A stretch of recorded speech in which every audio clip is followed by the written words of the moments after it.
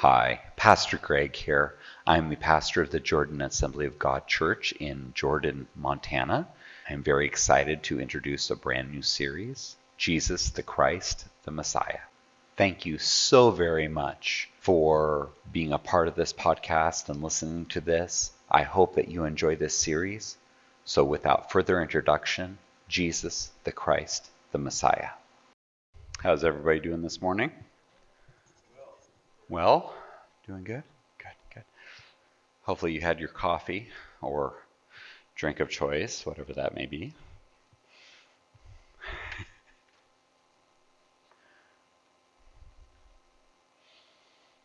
I love when I go up to a person and say, I love coffee, and I'm like, I'm not a coffee drinker. Well, I'm actually one of those weird coffee drinkers that will actually go to tea as well, too. And if you're not into coffee or to tea, I would go Mountain Dew. So there you are. You're like, so what's your drink of choice? Anything with caffeine. That's pretty much my drink of choice at that point in time. All right. So we are in Jesus the Christ, the Messiah, part 6. The title of this is The Power of the Holy Spirit. And I'm going to start out this morning in Acts chapter 4, looking at verses 8 through 12. Then Peter, filled with the Holy Spirit, said to them, rulers of the people and elders of Israel, if we this day are judged for a good deed done to a helpless man, by what means he has been made well, let it be known to you all and to all the people of Israel that by the name of Jesus Christ of Nazareth, whom you crucified, whom God raised from the dead, by him this man stands here before you whole. This is the stone which was rejected by you builders, which has become the chief cornerstone. Nor is there salvation in any other, for there is no other name under heaven given among men by which we must be saved. Lord God, I thank you for this day. I thank you for this time. I pray, Lord God, that as we go through your word, as we worship you, Lord God, that our hearts and minds will be open to you. In your name I pray. Amen. Amen. All right. So we go through the announcements here. If you were to want to follow this series or listen to past series or watch past YouTube videos, you go to agjordanmt.com and you can find all of those. Every time I actually sing that song, and the reason why it's my favorite is because my dad told me when I was a kid to learn that some people need to learn to stand alone. That sometimes, you don't have all the friends. You don't have the people around you. You don't have the people that are supporting you or encouraging you to. Sometimes all you have is your parents and the people who are like, pretty close to you. And when I'm laying down and I'm staring at my bed and I had this little pinup poster that says, I know I'm somebody because God doesn't make any junk. And that may sound silly to you, but I cried into my pillow at night because of what I was going through. And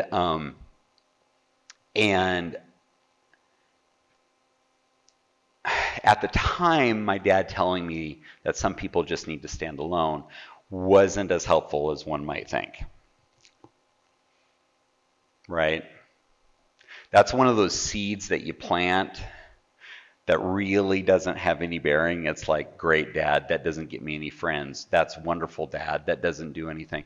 And I find that seemed to be pretty much the characteristic of my life, because God just kept on planting these seeds that did not really seem helpful at all in any way, shape, or form as I was growing up.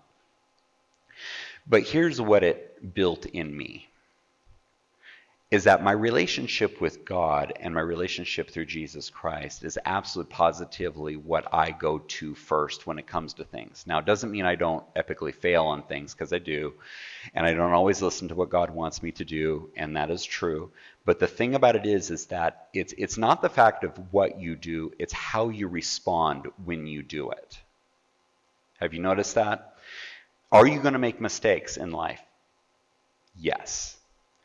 Are you going to have issues in life? Yes.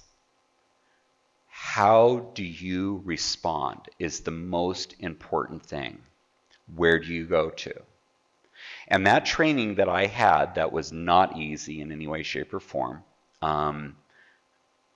it was something that God developed in me that when I'm finding myself being an epic failure, I go to God because I know that He is the only one that's going to be able to encourage me to actually build on up. I've learned to stand alone. And so when I sing this song, you may like this song, you may not like this song, and that's perfectly fine. But for me, when it gets to the point where I'll stand with arms high and heart abandoned, I've had to stand with arms high and heart abandoned. I've had to be there. And so this song reminds me exactly of the things that I had to walk when I was a kid. And it was not easy. But I look back on that time now, and I can look back and I can say, thank you, God, for never leaving me nor forsaking me, even though I felt the most alone at that period of time. So going through that and walking through that and understanding that is so, for me, was very, very impactful. All right. So we started this morning out in Acts chapter 4, looking at verses 8 through 12, or looking at verses 8 through 12. And let's get a little bit of context around here. Because Peter and John were just going about their business. Just a normal day for them going to the temple. Right? It's like you coming into church on a Sunday morning or whatever, walking up the steps, and there's a person there. And in Acts chapter 3, looking at verses 1 through 8, now Peter and John went up together to the temple at the hour of prayer, the 9th hour, and a certain man, lame from his mother's womb, was carried, whom they laid daily at the gate of the temple, which is called Beautiful, to ask alms from those who entered the temple, who, seeing Peter and John about to go into the temple, asked for alms. And fixing his eyes on him with John, Peter said, "Look at us." So he gave them his attention, expecting to receive something from them. Then Peter said, "Silver and gold I do not have, but what I do have I give you in the name of Jesus Christ of Nazareth. Rise up and walk." And he took him by the right hand and lifted him up, and immediately his feet and ankle bones received strength. So he, leaping up, stood and walked and entered the temple with them, walking, leaping, and praising God. Now this obviously set off some good things happened. Some people were like, oh my word, this person was healed. What is going on? And this caused a commotion. Many people started seeking information about this man named Jesus. And you have to remember that this is still during that period of time that they'd be like, well, wait a minute, wasn't there a man named Jesus that died on a cross? This is, so that would be in their head. So in Acts chapter 4, and I read only a portion of it, but going into greater detail, now as they spoke to the people, the priests, the captain of the temple, and the Sadducees came upon them, being greatly disturbed that they taught the people and preached in Jesus the resurrection from the dead. And they laid hands on them and put them in custody until the next day, for it was already evening. However, many of those who heard the word believed, and the number of the men came to be about 5,000. Okay, I'm not quite certain about how many people you could fit into this church, but I can almost guarantee you it is not 5,000. Pretty positive. I'm thinking we would have lines of people all the way just surrounding, right? And it came to pass on the next day that their rulers, elders, and scribes, as well as Annas, the high priest, Caiaphas, John, and Alexander, and as many as were of the family of the high priest, were gathered together at Jerusalem. And when they had set them in the midst, they asked, "By what power or by what name have you done this?"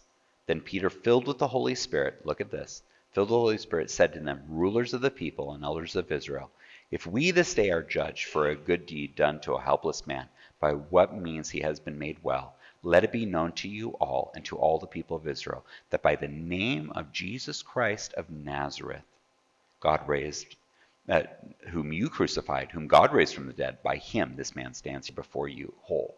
Now see, here's an interesting perspective on this. Peter didn't say, "I went up to the man and I took his hand and I said these words and did anything." This was not Peter's ministry. This was not a ministry based on a person. This ministry was based on the Son of God, Jesus Christ, the Savior. And then he goes on, "This is the stone which was rejected by you builders, which has become the chief cornerstone. Nor is there salvation in any other, for there is no other name under heaven given among men by which he must be saved." This is what happened after.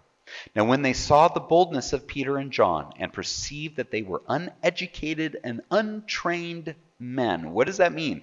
They didn't go to their college, they didn't go and attend, and they didn't have the certificate of theology plastered on their wall.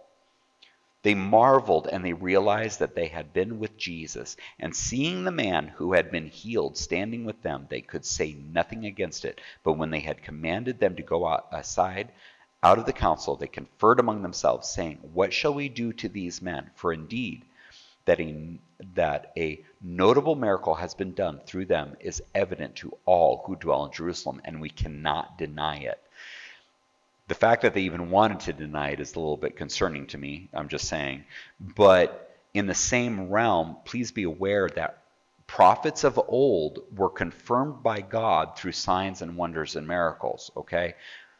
So we're talking about present day, right in their face, stuff that had happened that they only heard happening, and it only started happening with Jesus, and they thought they took care of Jesus because they were like, "Hey, we killed him on the cross, we're good." "Oh, you mean we're not done?" No, we're not done. "But so that it spreads no further among the people, let us severely threaten them,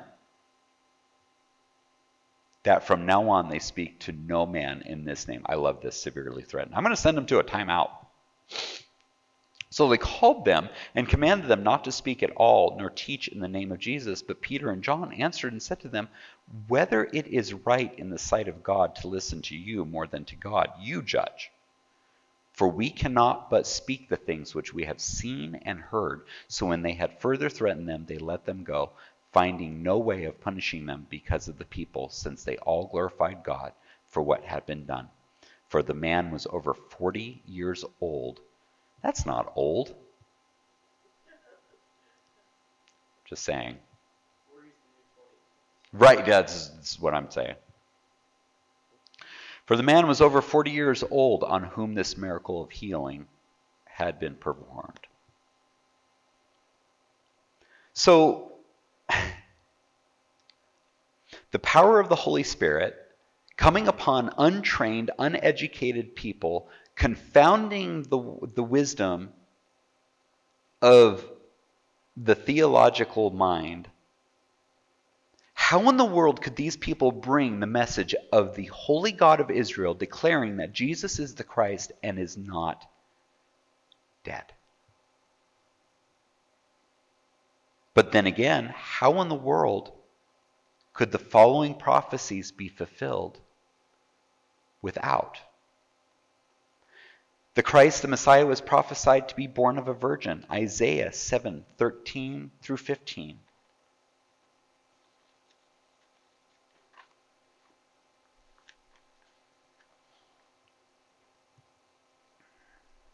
In Isaiah chapter 7, 13 through 15, "Then he said, 'Hear now, O house of David, is it a small thing for you to weary men, but will you weary my God also? Therefore, the Lord himself will give you a sign. Behold, the virgin shall conceive and bear a son, and shall call his name Emmanuel. Curds and honey he shall eat, that he may know to refuse evil and choose the good. It was prophesied that he would be holy. Daniel chapter 9, verse 24.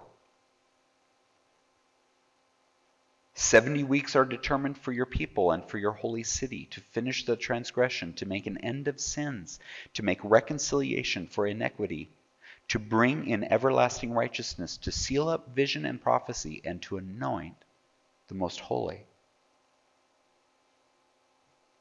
The Messiah was supposed to have a disposition of holiness, not just to be holy, not just to be declared holy, but to have a disposition and a characteristic of holiness.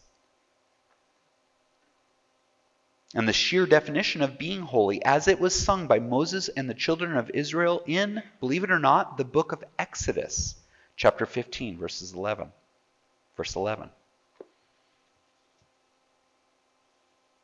Who is like you, O Lord, among the gods? Who is like you, glorious in holiness, fearful in praises, doing wonders?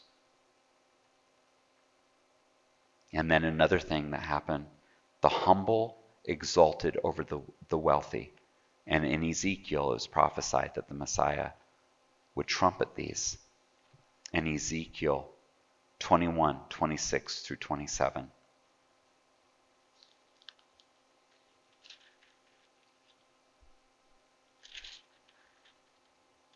Thus says the Lord God, remove the turban and take off the crown. Nothing shall remain the same. Exalt the humble, and the humble the exalted. And humble the exalted. Overthrown, I will make it overthrown. It shall be no longer until he comes whose right it is, and I will give it to him. Luke says that these prophecies that were here were fulfilled. And in Luke chapter 1, verses 31 through 56, says this. And behold, you will conceive in your womb and bring forth a son, and shall call his name Jesus, talking to Mary. He will be great, and he will be called the Son of the Highest, and the Lord God will give him the throne of his father David, and he will reign over the house of Jacob forever, and of his kingdom there will be no end. Then Mary said to the angel, how can this be, since I do not know a man? And the angel answered and said to her, the Holy Spirit will come upon you, and the power of the Highest will overshadow you. Therefore also that Holy One who is to be born and be called the Son of God. Now indeed Elizabeth, your relative, has also conceived a son in her old age, and this is now the 6th month for her who was called barren.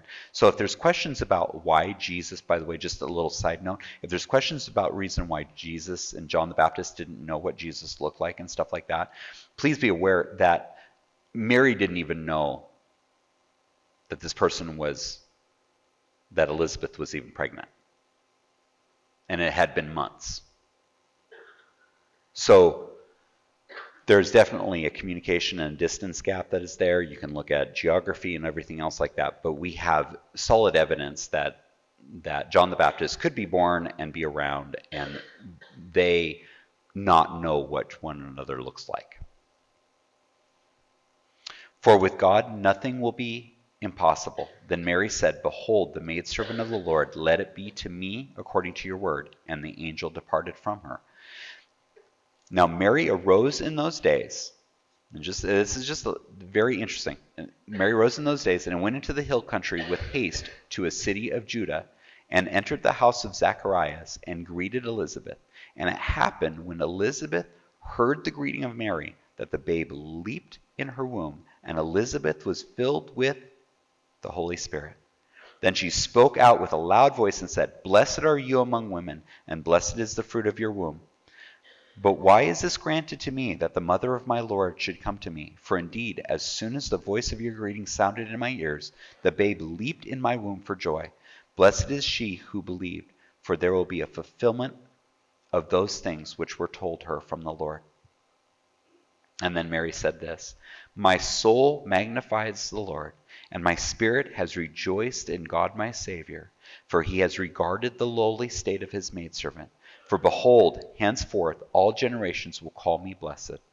For he who is mighty has done great things for me, and holy is his name, and his mercy is on those who fear him from generation to generation. He has shown strength with his arm. He has scattered the proud in the imagination of their hearts.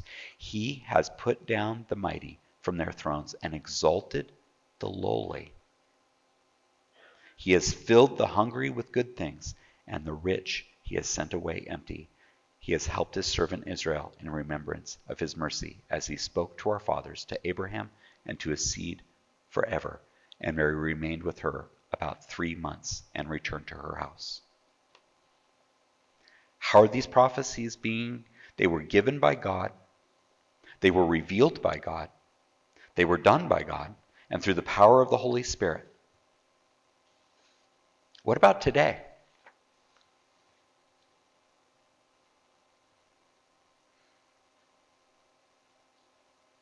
So there was the prophecies done by God. Jesus fulfilled the prophecies done by the Holy Spirit before he was even born, by the way. Just saying. What about today? What are we taught? Honestly, you can look up anything in the New Testament and you will find it. But my favorite is Romans. And my next favorite is Romans chapter 8. I'm like, well, Greg, I thought you said John was your favorite. I have a lot of favorites. I'm just telling you that right now.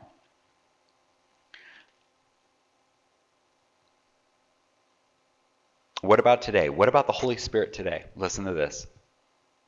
And for those of you who have been following what the kids have been listening to, there is therefore now no condemnation to those who are in Christ Jesus, who do not walk according to the flesh, but according to the Spirit. For the law of the Spirit of life in Christ Jesus has made me free from the law of sin and death. For what the law could not do, and that it was weak through the flesh, God did by sending his own Son in the likeness of sinful flesh. On account of sin, he condemned sin in the flesh, that the righteous requirement of the law might be fulfilled in us, who do not walk according to the flesh, but according to the Spirit. For those who live according to the flesh set their minds on the things of the flesh, but those who live according to the Spirit, the things of the Spirit. For to be carnally minded is death, but to be spiritually minded is life and peace. I know that my children probably are just quoting it in their heads right now. Because the carnal mind is enmity against God, for it is not subject to the law of God, nor indeed can be. So then, those who are in the flesh cannot please God. But you are not in the flesh, but in the Spirit, if indeed the Spirit of God dwells in you. Now, if anyone does not have the Spirit of Christ, he is not his. And if Christ is in you, the body is dead because of sin, but the Spirit is life because of righteousness. But if the Spirit of him who raised Jesus from the dead dwells in you, he who raised Christ from the dead will also give life to your mortal bodies, through his Spirit who dwells in you. Therefore, brethren, we are debtors not to the flesh, to live according to the flesh. For if you live according to the flesh, you will die. But if by the Spirit you put to death the deeds of the body, you will live. For as many as are led by the Spirit of God, these are the sons of God. For you did not receive the spirit of bondage again to fear, but you received the Spirit of adoption, by whom we cry out, Abba, Father. The Spirit himself bears witness with our spirit that we are children of God. And if children, then heirs, heirs of God, and joint heirs with Christ, if indeed we suffer with him, that we may also be glorified together. We may be also glorified together. Long thing, right? One of my favorite verses, also one that we are actually memorizing with the kids up here.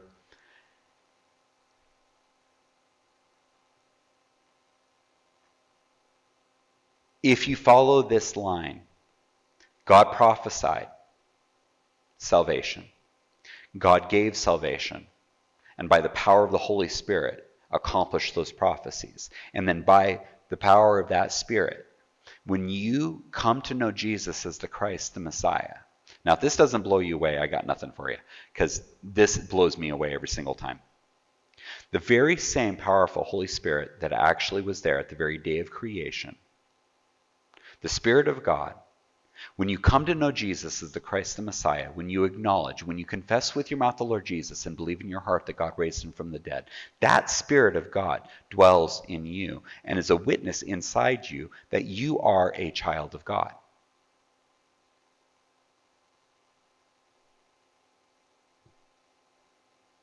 That blows me away. How is it that the Spirit of God is willing to actually be a witness to me and say, oh yeah, by the way, just to let you know, you're a child of God. Oh yeah, by the way, just to let you know, every single error that you have, every single bad thing that you had, God already knew everything about that. He knew every single mistake that you were going to do in your life. And you know what? He looked upon that and he said, I'm sending my son to die on the cross for your sins so that you may find salvation, so that you might find life, and so that you might find joy. And I'm going to confirm it in all these prophecies that I have given. And I'm going to set it down so that even the people who are theologically minded and say, you have to prove it to me. Okay, here's the proof. Now are you going to believe? And have set it down so that if you hear what God is saying and you hear the message of salvation and you acknowledge that message of salvation, you are saved. Grasp the fact that eternity is forever, and this is the hope of salvation that you are working for, that today is but a blink of an eye, but eternity is forever.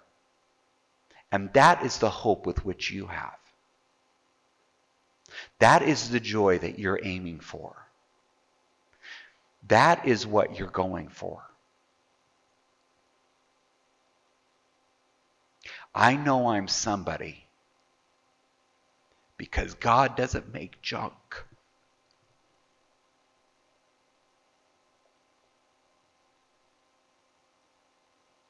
And I believe with my whole heart, if even one person was on this world, that Jesus would have still died on that cross.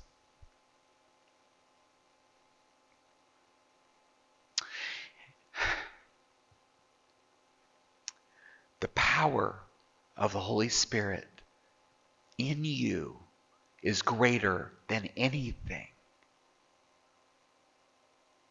So don't shut it up. Don't hide it. Don't pretend like it's not there. But stir up those things which are good inside you and allow that be your message. If you're feeling down, call somebody. Hey, I just really need a prayer. I need a reminder.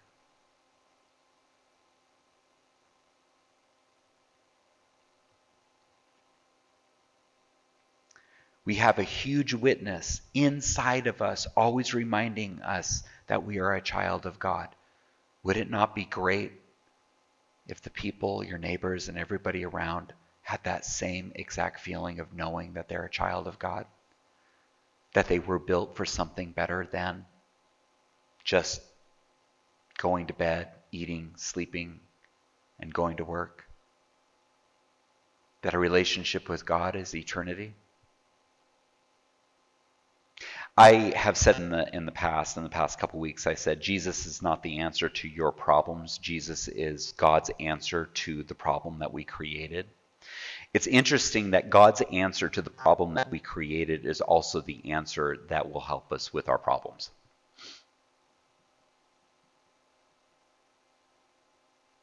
Does that make any sense? God's answer to the problem that we created, we brought sin into this world, God created an answer for it. That answer is Jesus. Jesus is the goal of that unto righteousness. When you pursue God, God doesn't leave you where you're at, but yet allows you and creates within you an image and a kind of character that deals with the problems. And you will be amazed, if you're willing to actually go down this road, you will be amazed at how you will handle things differently now than you would have dealt with them before. But what does it take? It takes a willingness to follow after God through Jesus. to acknowledge and to accept those things and to follow after. I won't keep you any longer. Let's pray. Lord God, I want to thank you for this day, and I want to thank you for this time. I thank you, Lord God, for everything that you do and who you are. I pray, Lord God, that we may have that trust in you. And Lord God, that we may remember that it is the Spirit of God within us that witnesses to our spirit that we are children of God. And I pray, Lord God, that we may deliver your love to one another. In your name I pray. Amen. Amen. Thank you so much for listening to this podcast and taking the time. I hope that you enjoyed this series. If you would like to follow this podcast as well as other podcasts, you may go to agjordanmt.com. I hope you have a wonderful day.